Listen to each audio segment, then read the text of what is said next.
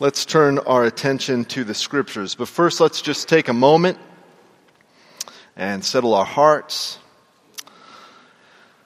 collect our scattered senses, and prepare to hear God's word. Let me pray for us. Gracious Heavenly Father, we come to you, and we desire to hear from you. You are faithful and true, good, gracious, and loving. As we open our hearts to you, would you come, attend these words, and be present? Lead, convict, guide, encourage. Speak, Lord. Your servants are listening. We pray this in Christ's name. Amen. All right, continuing our series in the book of Colossians. We're in Colossians chapter 3. I'll be reading verses 11 through 14. Mark preached last week. When Mark preaches, we go fast. And when I preach, we go slow. And so we're going to slow it down because I got just too much to handle last week. No, it was good. 11 through 14, Colossians chapter 3. This is God's word. Here, in the Christian community, there is not Greek and Jew, circumcised and uncircumcised, barbarian, Scythian, slave, free, but Christ is all and in all. Put on then as God's chosen ones, holy and beloved, compassionate hearts, kindness, humility, meekness, and patience, bearing with one another. And if one has a complaint against another, forgiving each other as the Lord has forgiven you, so you also must forgive. And above all these, put on love, which binds everything together in perfect harmony. This is the word of the Lord. Thanks be to God. A thought experiment. I want you to imagine something. I want you to imagine that you're sitting at a table, and this is a table in your house, and you've invited a certain group of people over. And at that table is an ICE agent, an undocumented immigrant, a Republican politician, a Berkeley professor, Black Lives Matter activist, an ex-con, single mom, former Muslim,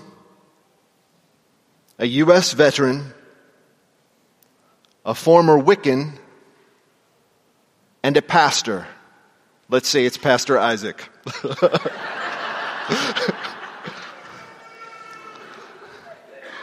They all love Jesus. They are new Christians. And they have come to your house to share a meal and to hear Paul, who is your guest, preach a message.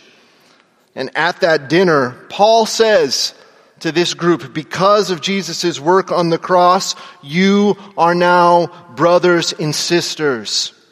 And Jesus wants you to live together as a family, so that by your love together, the world may know that Jesus is Lord.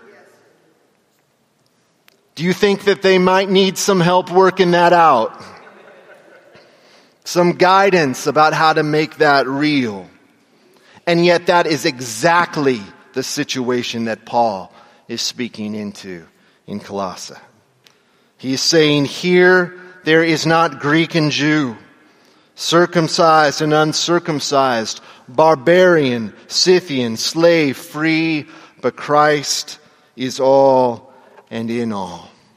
And in this passage, he has two things that he wants these believers to take away. You have been bound together in Christ, You have been knit together in love. You have been bound together in Christ. You have been knit together in love. First, bound together in Christ. He says here, there is not Greek or Jew, circumcised and uncircumcised, barbarian, Scythian, slave and free, but Christ is all and in all. That is an extraordinary statement.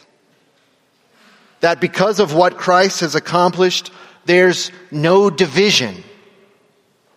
Think about the huge canyons that separated these different groups that he mentioned. And now he's saying that canyon can't hold back love. There is no division based on cultural background or social status or whatever else might divide us, because at the cross, reality got a makeover.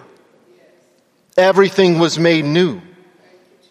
So that those who are in Christ become members of this beautifully diverse new family, this new self that Paul has been talking about, a new man, a new Adam, a new humanity. We become one with Jesus and with one another. And that means that in a special way, Gentiles and Jews are now equal partners in the family of God, but also barbarians and Scythians. Fun fact, barbarian is actually a Greek slur for people that are outside of Greece. They speak a different language. And to Greeks, anyone that didn't speak Greek sounded like bar. Barbarians. That's a real thing. And Scythian is a word used to describe, it's a word like it's another slur, how we would use like hillbilly or white trash. A derogatory word used to designate uneducated or backwoods people. He said, these people who you looked down on once, now they're family. Those born outside are now equal, natural-born citizens in the kingdom of God. And slaves who may have had a lower status in the world, in this family, they're seen as they really are, made in the image of their Creator. You see, in the ancient world, it took for granted that there was a natural hierarchy with some destined to be on top and some destined to be on bottom. And if you don't think we're any different, you're bananas. A hierarchy. Who's, in your mind, is supposed to be on top? Who is supposed to be on bottom? But the cross is the great turning point of human history, the rewriting of cosmic reality, so that these narratives, designed to keep us opposed to and apart from one another, God is writing a new story in the gospel. A new reality.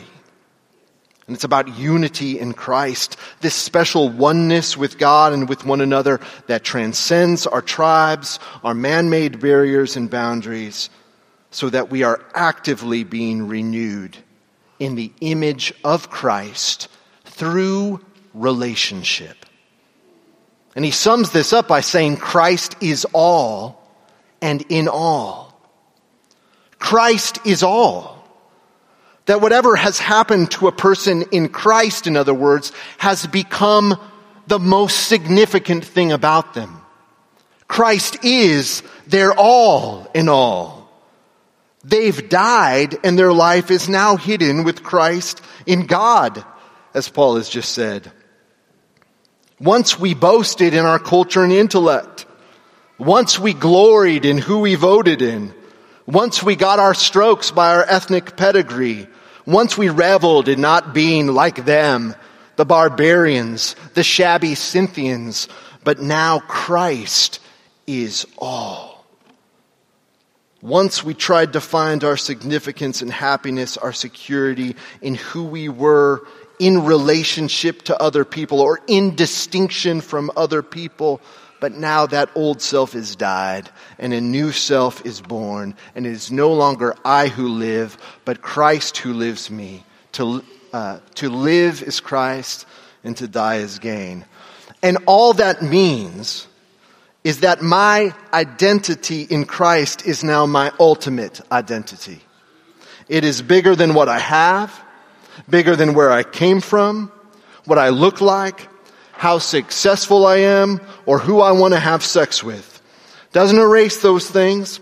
All those things are somehow a part of myself, a part of my identity, but are they the main thing? No. Christ is all. It changes the way we see ourselves. And it changes the way we see others. Because it says, and Christ is in all.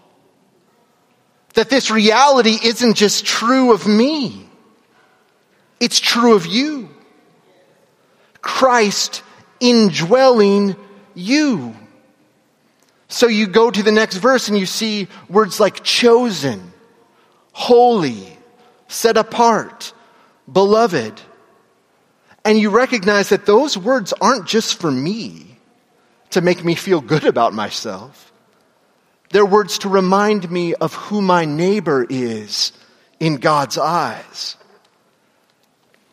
These are the lens through which I am to see my Christian brother and sister, to look at you and to see chosen, beloved, set apart.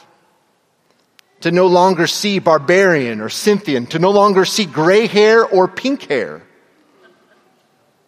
but to see Christ. It is that haunting passage in the gospel when Christ says, when I was hungry, you didn't feed me. When I was thirsty, you didn't take me in. Me in. It's how closely he aligns with his beloved. Christ is all. Christ is in all. What binds us together? It's not our suffering. It's not what we've been born into. Not what we've accumulated. It's that we've equally come to the cross of Christ, broken over sin, all made new by him. And notice the unity isn't based on uniformity. Unity doesn't mean looking the same, voting the same, thinking the same, doing the same thing with our kids in terms of discipline and schooling. We're not looking for uniformity. In fact, God's kingdom is beautifully diverse. He is showing his power to reconcile by bringing different kinds of people together. Unity, but not uniformity. And it's such in contrast to the faux communities that we see in our world today. I think about the anti-Christian progressivism of our time and place, which presents itself to us as like a bastion of tolerance and acceptance of all ideas and worldviews, even as it arraigns itself as a war horse on Twitter to silence and cancel and deconstruct and demolish any idea that remotely contradicts the progressive herd mentality. But the right wing isn't any better.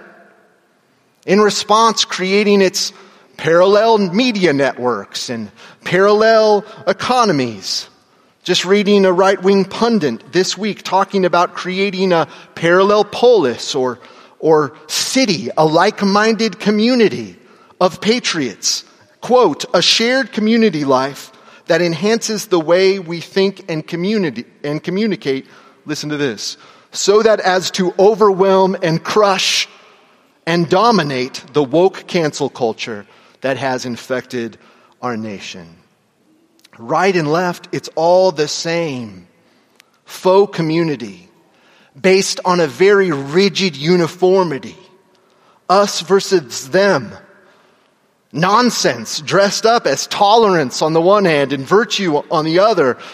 surrounded by faux community. What an opportunity for the church.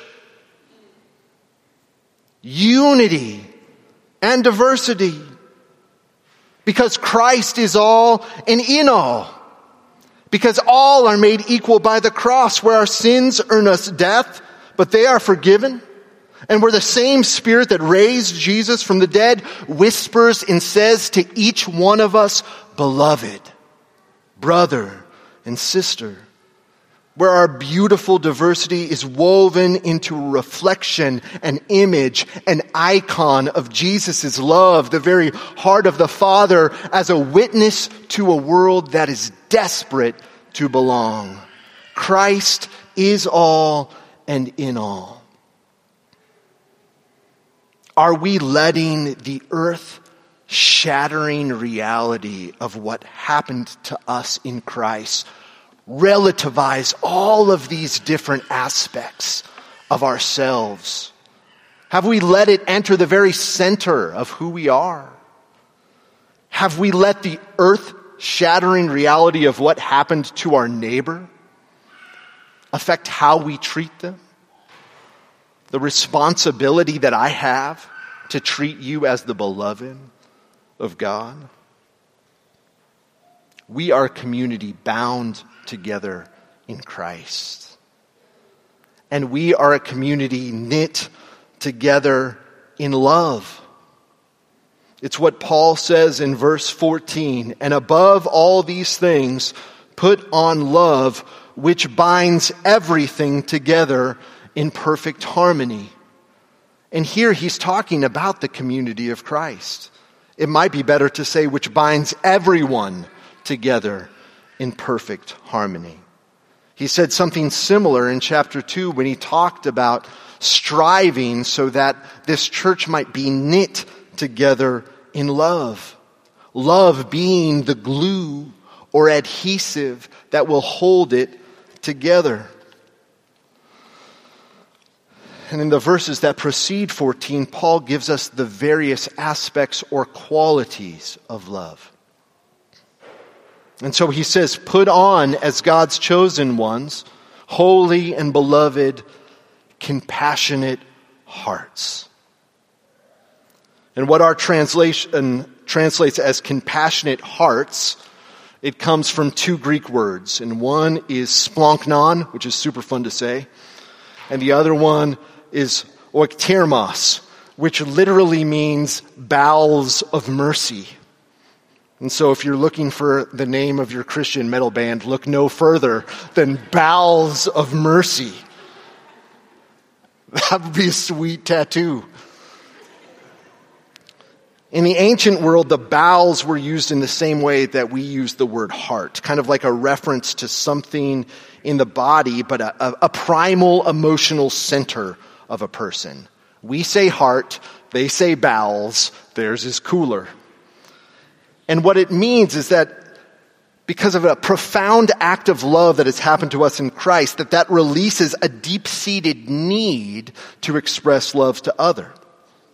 And excuse me for sounding crass, but it's akin to the tense abdominal pressure to release the bowels.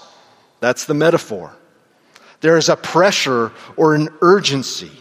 Paul is saying that the overwhelming mercy of God, the unfathomable love that he has showered on us can, if we let it, produce a need to do likewise. We have been given such graciousness that we have to find a way to express the same thing. And what does it produce? Kindness. Put on compassionate hearts, kindness.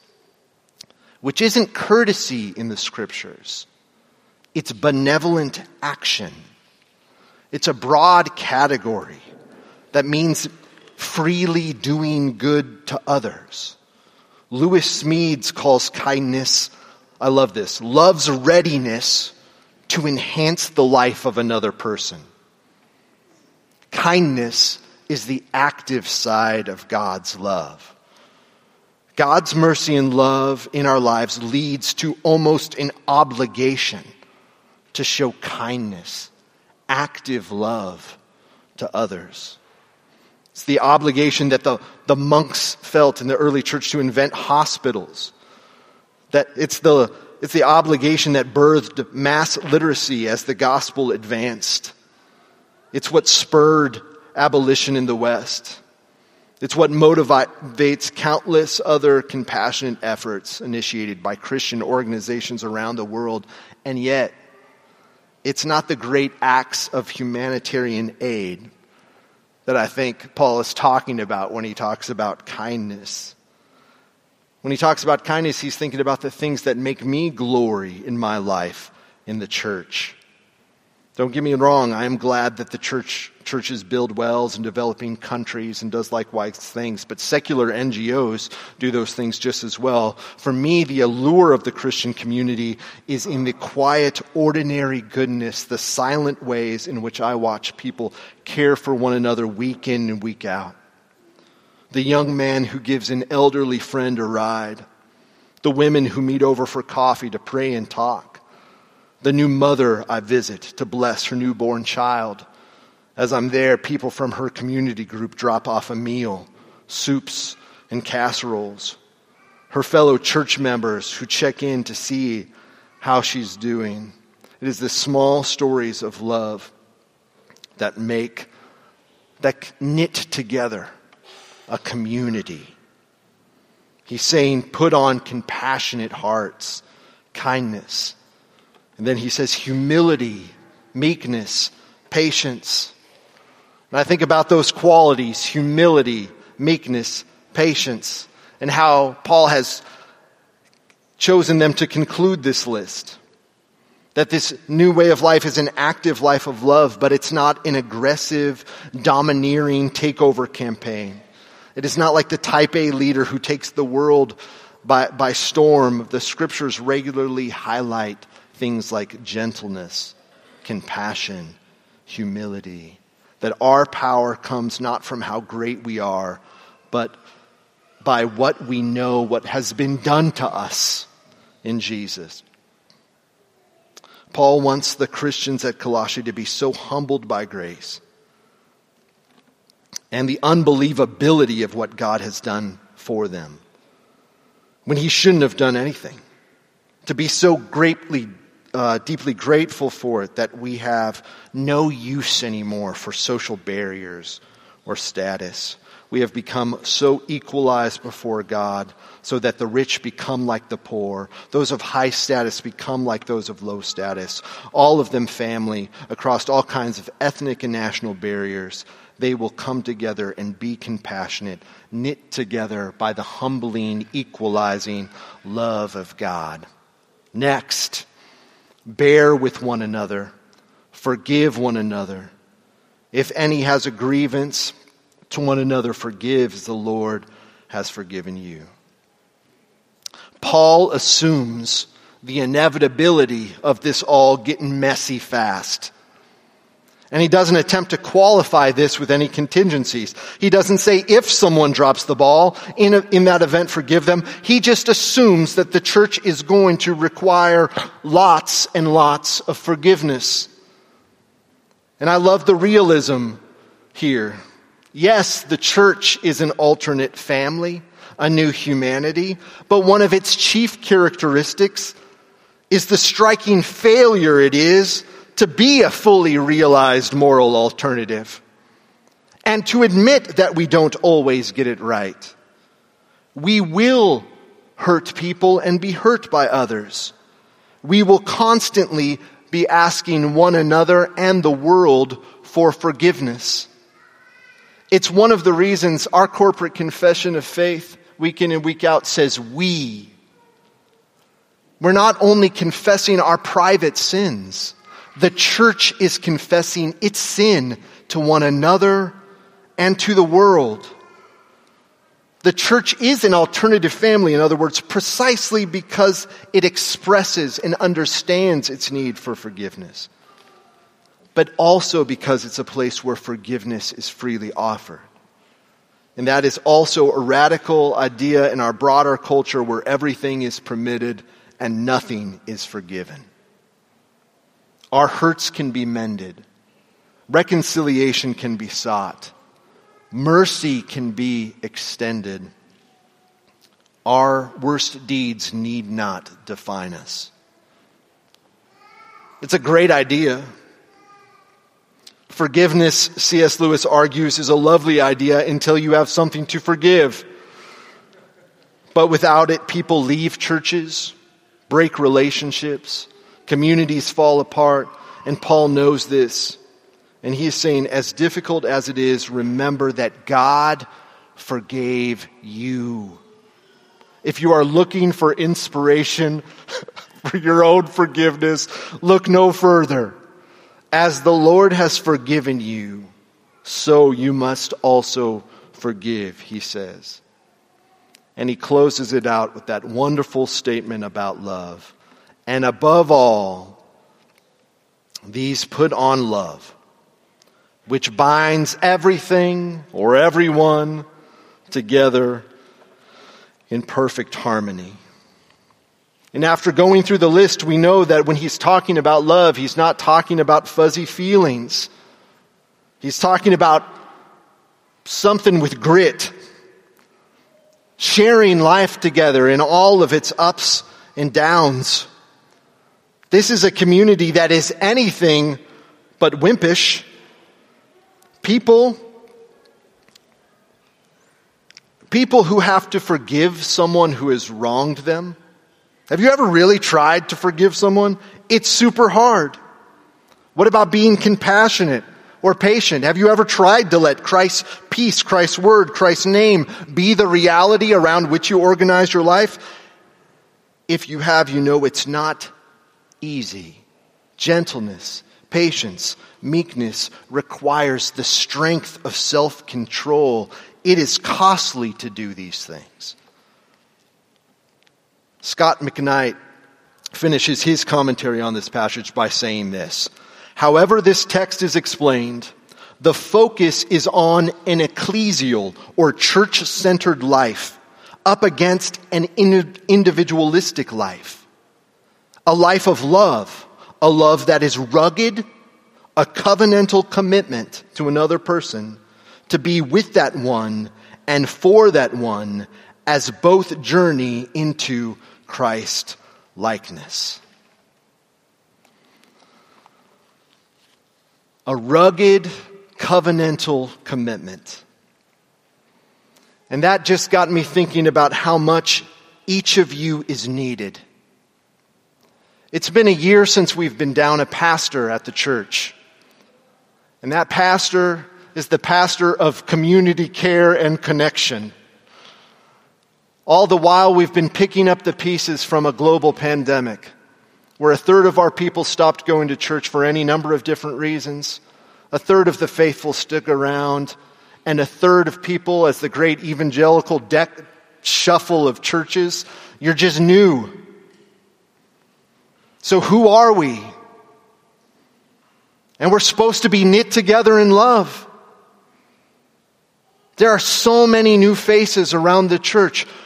Who's going to show up for them?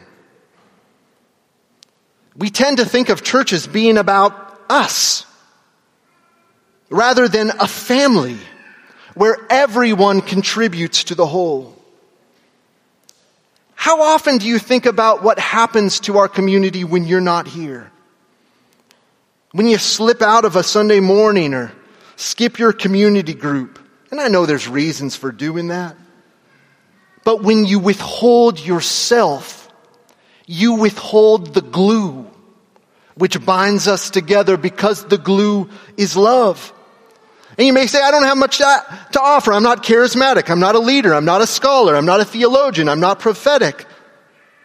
And when I'm gone, there's nothing that will be missing. But honestly, you need to hear that I can't count how often I've seen radically impacting moments in the lives of disciples of Jesus, initiated and carried out by the simple, unassuming, quiet men and women who are willing to just show up for another person, not be flaky. To go out on a shaky limb and pray for someone when it feels awkward. To bring the casserole and not just drop it off, but to step in and say, can I pray for you? People who don't know what the heck they're doing, but they show up. Man, I just come here, and sometimes I'm disheartened. I have the cloud of grumpiness over me, and then I see Ingrid crying, worshiping, because she loves the Lord. And just her presence, her tears, her song and singing, it stirs my heart. And so my humble advice, my pastoral request is to show up, to try it. It's going to be costly. But this matters as much to your kids as their sports teams. I promise. Show up to your Sunday morning event or to your community group and just deliberately frame that moment as family. And as you, as having something to contribute to it. It's going to be costly, but what's the cost of us not doing it? Consumeristic Christianity? The pace of life that most of us live, where we feel so disconnected, our relational muscles so atrophied, we don't even know what it means to be a friend anymore? The cost of trying to follow Christ alone in our secular wilderness? No. Paul offers us something different. Covenantal love. Ecclesial-shaped family. Eternal bonds. A place where Christ is all and in all. Let me pray. Lord Jesus, thank you so much for your love, your graciousness, your word, which is trying to pull this church together. And it seems like the things that divide them, it seems like they shouldn't be together. But they have this bond in you. They have an ultimate treasure that they share. And they have an obligation because of what's been done to them in Christ to love one another. And as they do that, as we do that, we will find that our deepest wounds are met in familial care, in love, in mutuality, in commitment, in accountability and connection. Our modern world doesn't make this easy. But I pray that we would find imaginative ways as a community to live this out together. The love, the patience, the kindness, the forgiveness, the clothing of Christ. Would you help us, Lord? We give you praise and thanks. In Christ's name, amen.